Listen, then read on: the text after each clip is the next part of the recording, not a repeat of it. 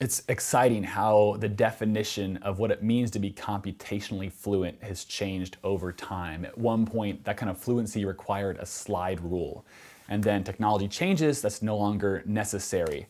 This is a bit of undiscovered territory now, as tools like Wolfram Alpha allow you to type into a box any kind of equation you want to, really, at the secondary level, and it'll give you an answer at any moment. That should challenge us. Like, what is valuable for students to do?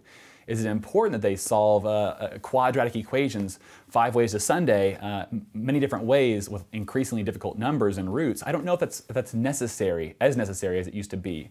What is necessary is that students know when a given tool is necessary and how to use it if they had to. So I don't want students to see tools as these methods as like black boxes to be selected off the shelf.